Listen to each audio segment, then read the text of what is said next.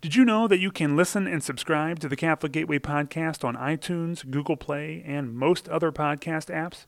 Just search for Archdiocese of St. Louis to find us, or you can always invoke St. Anthony. Then make sure to rate the podcast and share us with your friends. We really appreciate 5-star ratings. Remember, your guardian angel is watching you.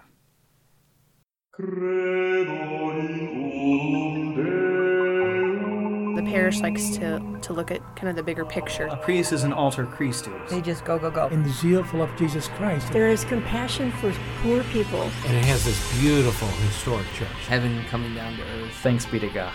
From the Rome of the West, this is the Catholic Gateway Podcast, your audio gateway into the Archdiocese of St. Louis.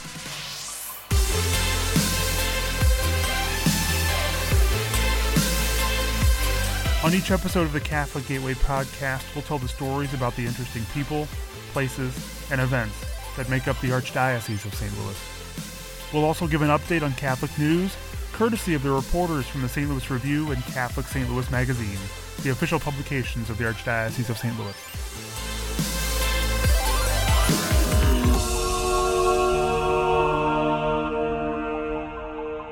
So with trust in the Holy Spirit, let's begin.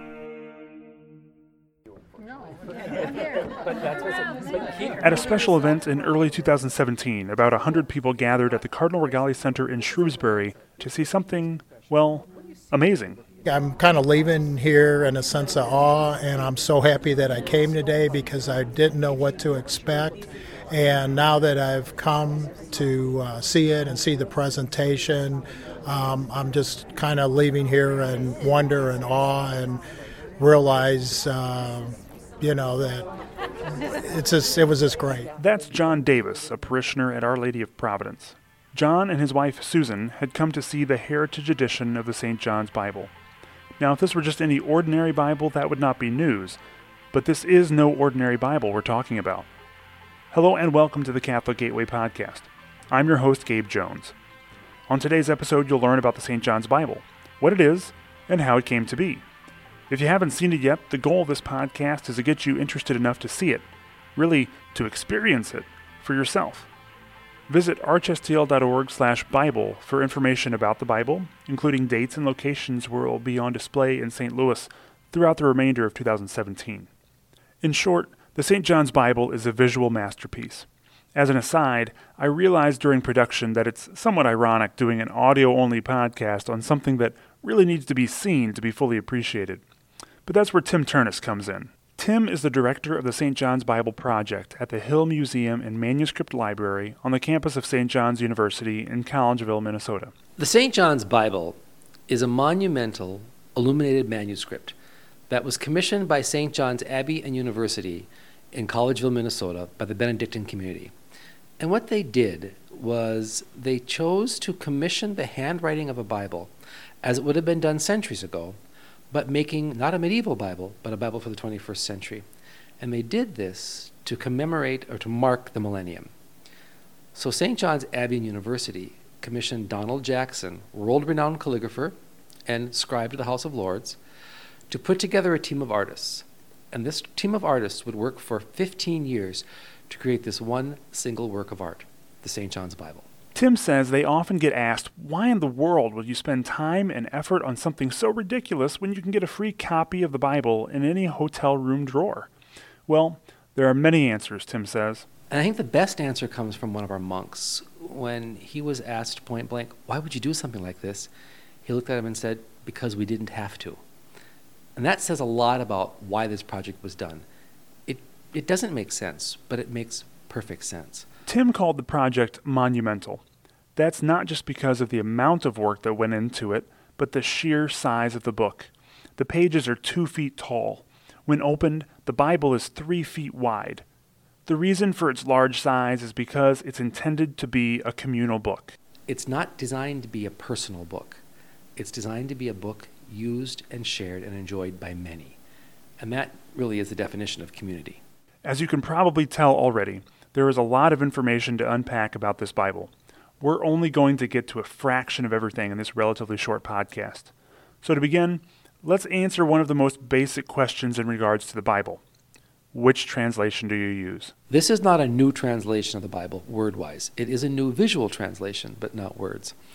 And again, we wanted this to be as widely used as possible. But we wanted the translation to be literal. We wanted it to be scholarly. We wanted it to be inclusive. We are Roman Catholics, so of course we wanted something that we could use. So it had to be the complete Bible, all 73 books, Old and New Testament. And so with all those things in mind, the committee chose to go with the New Revised Standard Version, or commonly known as the NRSV. And that was chosen because it is literal, it is scholarly, it's in a beautiful translation. But for our purposes, the main reason we chose it is because the NRSV has the distinction of being one of the very few translations of the Bible in English that is officially approved by almost every major Christian church worldwide. You might also be wondering why the St. John's Bible is called an illuminated manuscript. Tim explains. You know, the word illuminated, or the word illumination, really kind of has gone the way of the word icon nowadays. And the word icon doesn't have the meaning that it used to have. Illumination is the play of light on the precious metals as you turn the page. That's what it means to illuminate a manuscript. So the St. John's Bible uses 24-karat gold, silver, and platinum. And when you open the book, the light hits those pages, and basically you are illuminated. Your face is lit by the words, by the imagery. So that's the traditional meaning of the word illumination. In the modern day, illumination is also often used to reference an illustration or a picture. But you can't think of the artworks in the St. John's Bible as illustrations. There's nothing didactic about them. There's nothing really pictorial about them. They're not illustrating the Bible. The artworks are designed to serve as kind of visual spiritual meditations designed to invite you in, and hopefully you'll bring others with you, so that idea of community, to illuminate, to bring light to your own thinking. So think of it that way. It's important to remember that the St. John's Bible is a modern Bible done with ancient techniques, tools, and materials. I asked Tim to describe one of the 160-plus illuminations in the St. John's Bible that shows some of that modernity. He described the illumination of Christ's family tree at the beginning of the book of Matthew. Well, that beautifully told passage is brought to life visually by creating Christ's family tree superimposed on a menorah-like structure. That menorah structure then comes down and has at its base the words Abraham, Sarah, and Hagar. But along with that, this beautiful rendition of the family tree also represents how we think about genealogy in the modern world. So that beautiful imagery with all of its gold work and the names of the family tree and this menorah is laid on top of a bed of DNA strands. So these beautiful DNA strands make the entire background, kind of signifying that, as Christians, we believe that Christ was divine, so it's filled with gold and lushness, but we also believe he was human. And what's more human than our DNA? And those DNA strands will place the Bible in our time period in 1,000 years from now. So if we lose this Bible and someone digs it up and they find that page 1,000 years from now, when they see that DNA strand, they will know, this Bible was made with medieval techniques, but it couldn't have been made until we understood that. And there are other elements in the various illuminations that place the Bible in our times. There are microscopic blow-ups of different viruses and diseases when we talk about images of hell.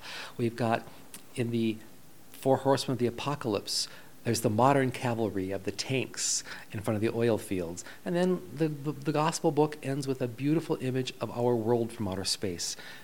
Again, 500 years ago, the last time a book like this was written by hand, that image could never be there. And those are just a few examples of imagery that brings the book into our time period and beyond.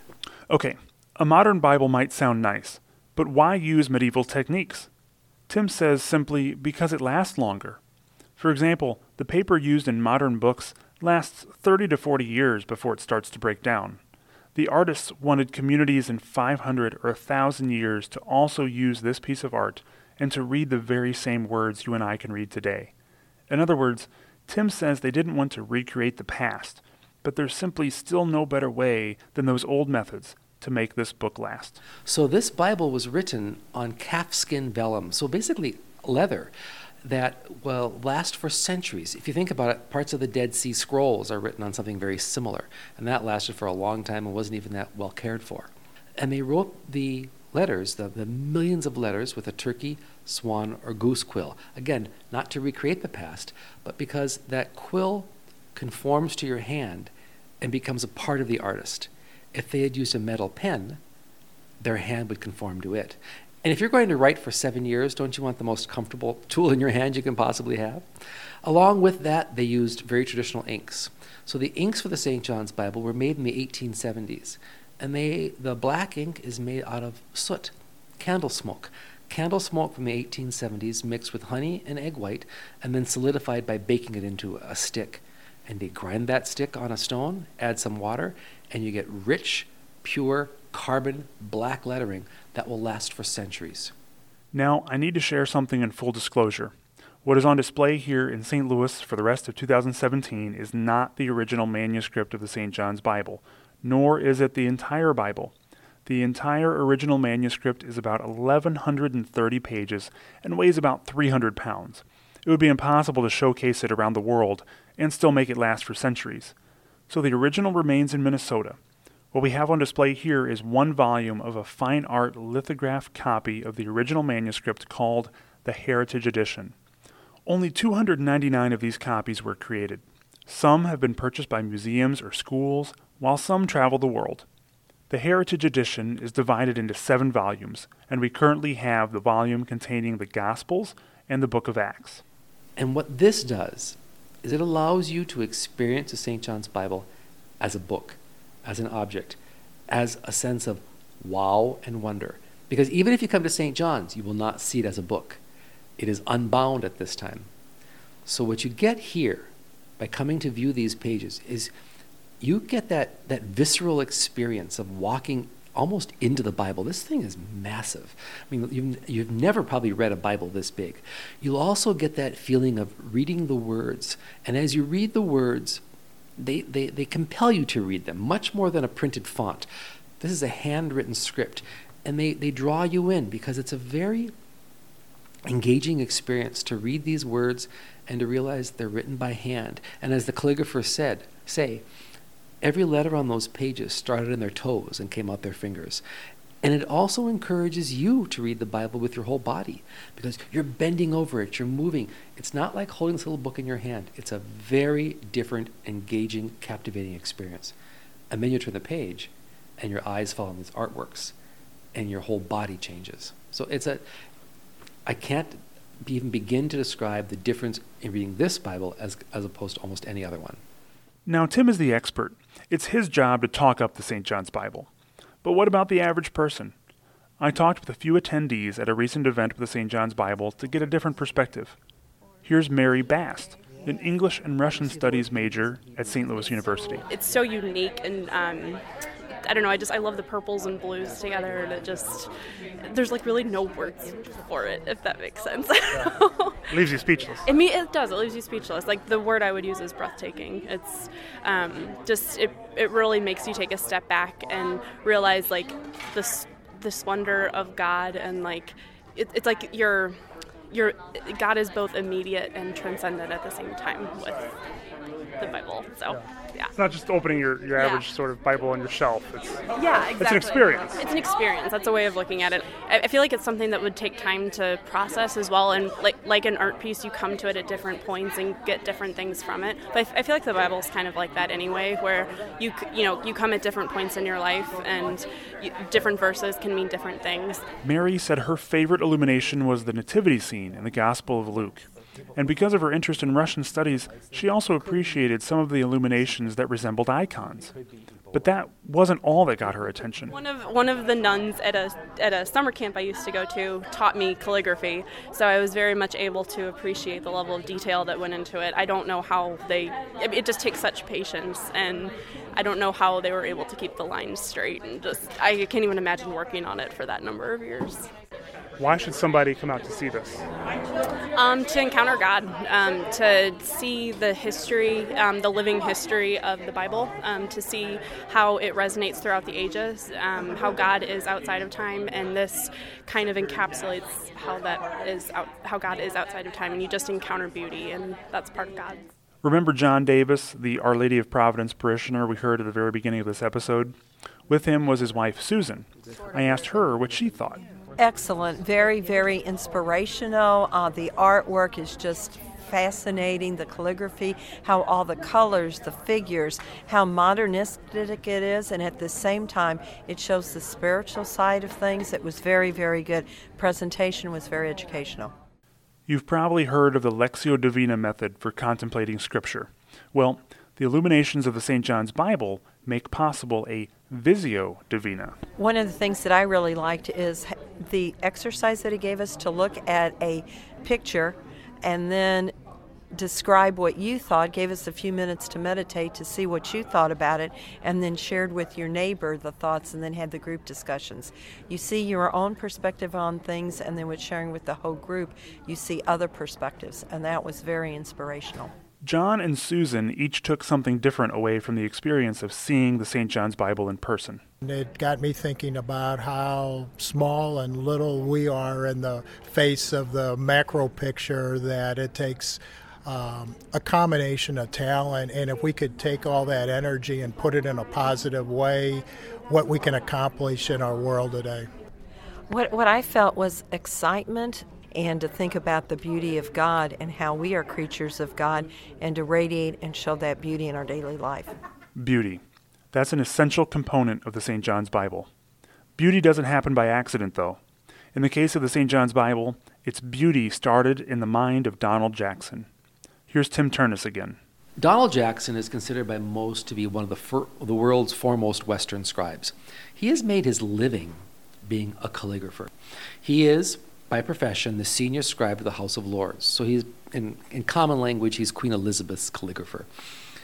Donald is a master. He takes something you can do. You can make a letter, you can write, and he turns it into an art form.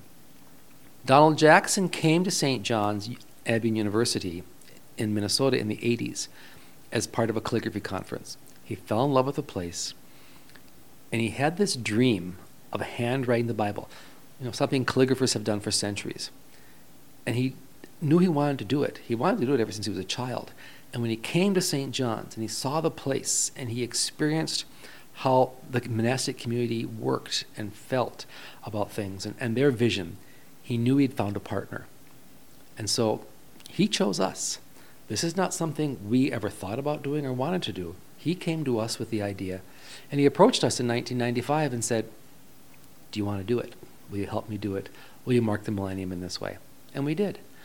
Now, Donald Jackson had the talent, and he had our support, but what he did not have was the time. He was in his 50s when he started this, so he had to put together a team. So Donald Jackson served as the artistic director, and he found 22 other people to help him do this project. So if you think about this, another reason to come and see it is because 23 people worked on this single artwork for 15 years. That's pretty amazing as well. And that team of artists hailed from Wales, England, Scotland, and the United States.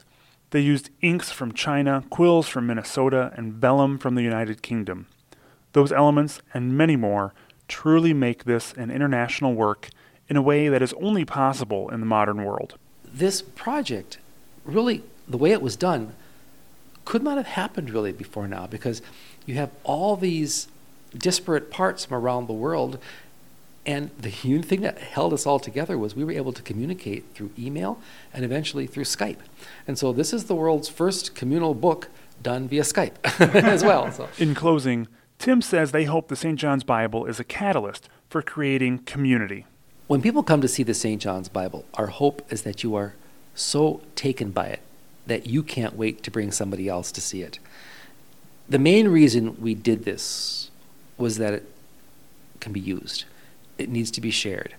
And the legacy of the St. John's Bible will not be the fact that Donald Jackson and his team of artists and St. John's in Collegeville, Minnesota made it. The legacy of the St. John's Bible will be what you choose to do with it. And that's what we want to have happen. We want you, the people, we want the community to use it, embrace it, and enjoy it. Make sure to visit archstl.org/Bible to find out more about the St. John's Bible and find a time and location where you can go see it yourself. You're listening to the Catholic Gateway Podcast.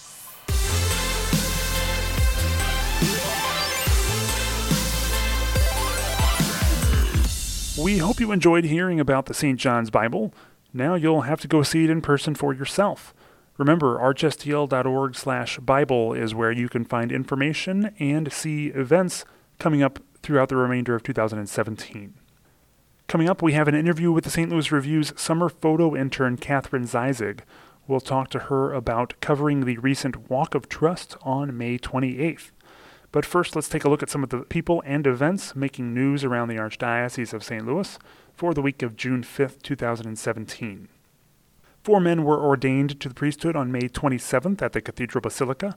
Reverend Michael Lampe, Reverend Peter Faimega, Reverend Clark Phillip, and Reverend John Schneier received the sacrament of Holy Orders in culmination of several years of rigorous study and spiritual development at Kenrick Glennon Seminary. Please offer a prayer for these men as they begin their priestly service. On Thursday, June 1st, Archbishop Carlson was honored with the Luminary Award for Criminal Justice at the Criminal Justice Ministry's inaugural recognition dinner. The award was in recognition of the assistance and advocacy provided by the Archdiocese of St. Louis since the founding of the Criminal Justice Ministry in 1979. The mission of the Criminal Justice Ministry is to improve the safety and well-being of individuals affected by crime and the criminal justice system, their families, and their communities in the greater St. Louis area through person-to-person assistance rooted in Jesus Christ's message of love, reconciliation, and hope. On May 25th, our very own Joe Kenny from the St. Louis Review was recognized by Empower Missouri with an award in recognition of his extensive coverage of social justice issues. Congratulations to Joe. The Taizé Pilgrimage of Trust took place the weekend of May 26th through 29th, as you've already heard mention of. Archbishop Carlson and other faith and community leaders led the hundreds gathered for events throughout the weekend, including the Walk of Trust on Sunday, May 28th. The mission of the walk was to take the first step to help heal divisions in the community. Kenrick Glennon Seminary invites you to join them for Father's Week, a week-long social media campaign to honor priests in anticipation of Father's Day. During the week of June 12th through 18th, you can show appreciation for your spiritual fathers by encouraging vocations, personally thanking priests, and sharing stories through the seminary's social media platforms. To learn how you can participate, visit kenrick.edu/FathersWeek. A healing Mass to honor all who have been affected by breast cancer will take place on Saturday, June 10th at St. Mary Magdalene in Brentwood. Mass will begin at 9:30 a.m. Survivors, friends, and family members of anyone who has been affected are welcome. You can find more information at stlrespectlife.org. Now here are the 5 quintessential stories from the St. Louis Review, handpicked by the staff for you to share and discuss this week. You can find these stories at stlouisreview.com/5things or in the paper dated June 5th through 11th, 2017. The Chaminade lacrosse team surprised others this year with strong play throughout the season. Their loss in the title game failed to dampen spirits. Joe Kenny reports. As I mentioned earlier, 4 men were ordained to the priesthood on May 27th. Dave Luking and Lisa Johnston provide great coverage of this happy occasion. And in related news, the annual listing of new priest appointments, one of the Review's most anticipated features, is included this week. These appointments are effective as of June 27, 2017, unless otherwise noted. The entire list is in print and online. The mother of one of the victims of an attack on a group of Coptic Christians that took place May 26th attended a funeral at the Sacred Family Church in Minya, Egypt that same day. A priest says Christians in Egypt are getting to this idea that we could be a martyr at any moment. Read more in the Nation and World section of this week's review. And finally, more than 500 people participated in the Walk of Trust Sunday, May 28th. The walk was part of the weekend-long St. Louis Pilgrimage of Trust and was intended to be a first step toward healing deep divisions in the community that have surfaced since the unrest in Ferguson. In just a moment, we'll hear a little more about the Walk of Trust from St. Louis Review summer photo intern Catherine Zeisig. There's a look at what is taking place around the Archdiocese of St. Louis. For these stories and more, visit stlouisreview.com. That's stlouisreview.com and archstl.org. Remember to engage with the Archdiocese of St. Louis and the St. Louis Review on Twitter and Facebook for up-to-the-minute updates, photos, and more. We're also both on Instagram. Now let's continue with the Catholic Gateway Podcast.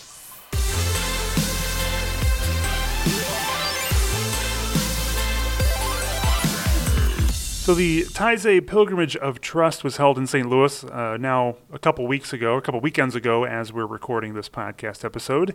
It's already June, can you believe it? So the Walk of Trust, the Pilgrimage of Trust, including the Walk of Trust, was held the weekend of Memorial Day, back at the end of May 26th through 28th. And we have now in the studio then to talk a little bit about that. Someone special guest, first time on the podcast, our St. Louis Review intern, Catherine Zeisig. Hello. Thanks for joining us. No problem. You're not too nervous, are you? A little bit.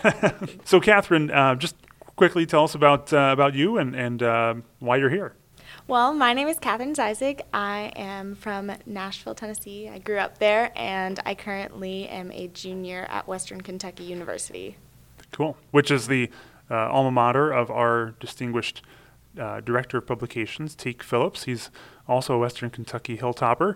Yeah. So he's a little partial, I guess, when the Western Kentucky students send their applications in for internships. So he, we're not going to say anything more about that. We'll just. What are you trying to say? So, and we also won't talk about hockey. I know your hockey team's playing tonight, and you're a little nervous about that, right? A little bit. Really excited. Yeah. Well, we're a little sore here about our St. Louis Blues losing to Nashville a little while back, so we won't get into hockey in this episode. What I really wanted to talk about, though, was, like I said, the Pilgrimage of Trust and the Walk of Trust, because you were there covering it, and you got a front page picture here on the St. Louis Review, the edition June 5th through June 11th, and a very neat picture on the front page and a couple pictures inside. Just tell us a little bit about what it was like to be there for the Walk of Trust and kind of what you saw. What else was there that really caught your attention?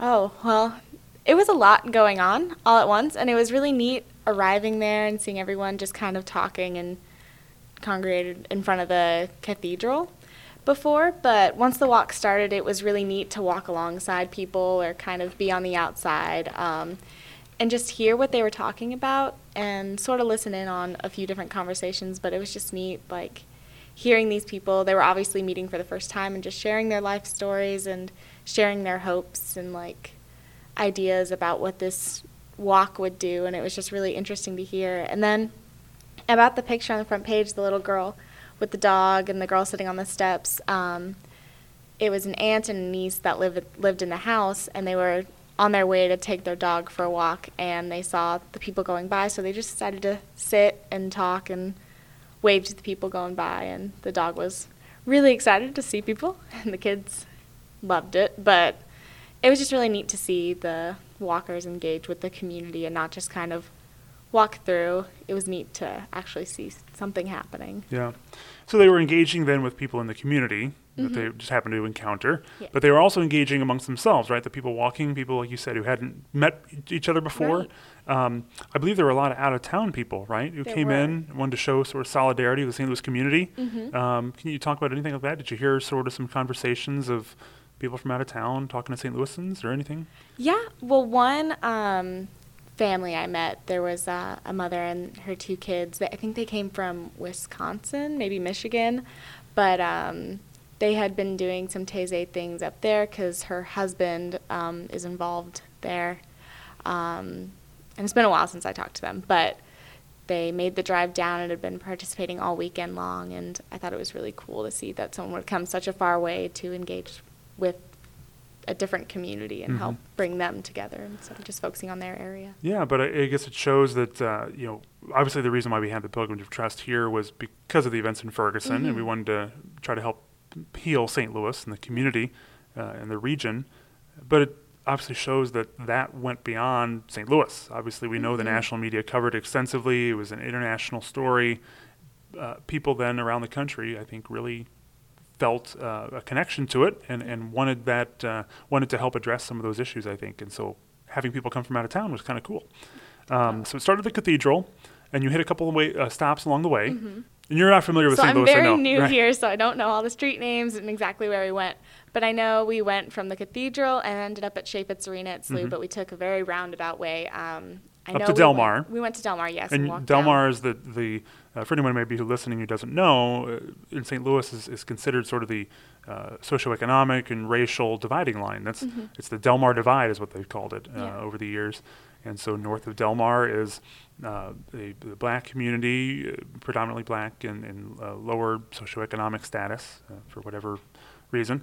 And south is maybe a little higher socioeconomic status and greater white population. So that's how it's been.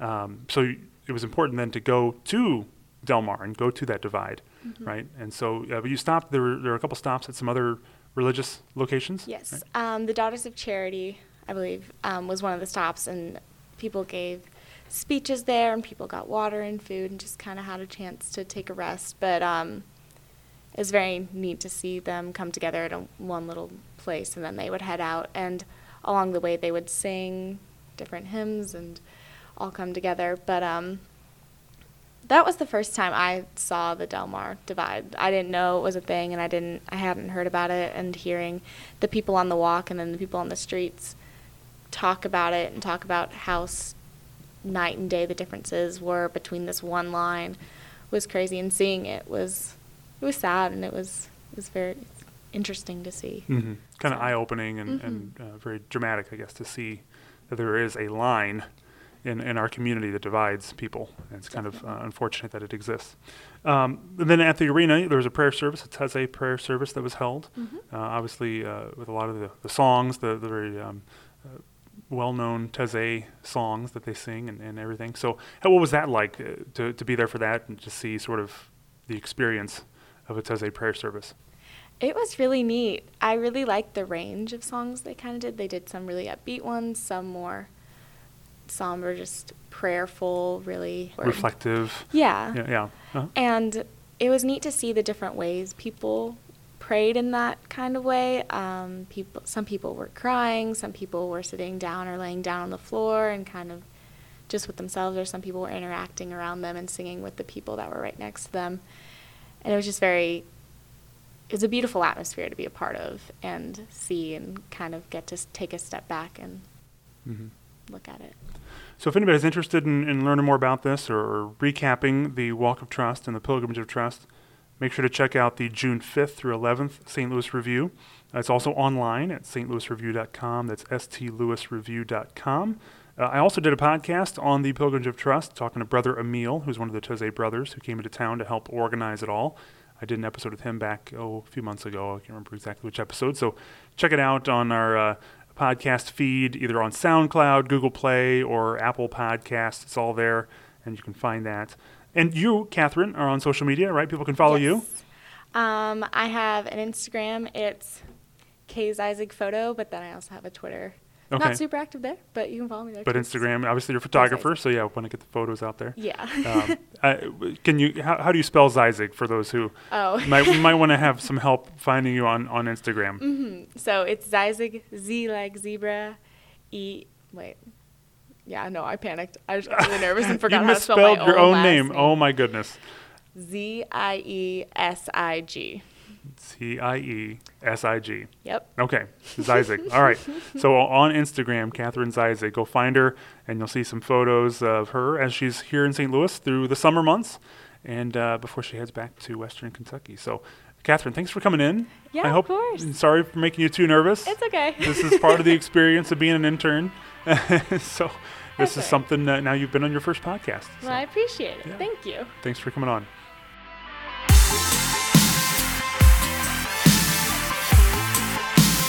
Thank you for listening to this episode of the Catholic Gateway Podcast. We always welcome story tips and ideas for the podcast.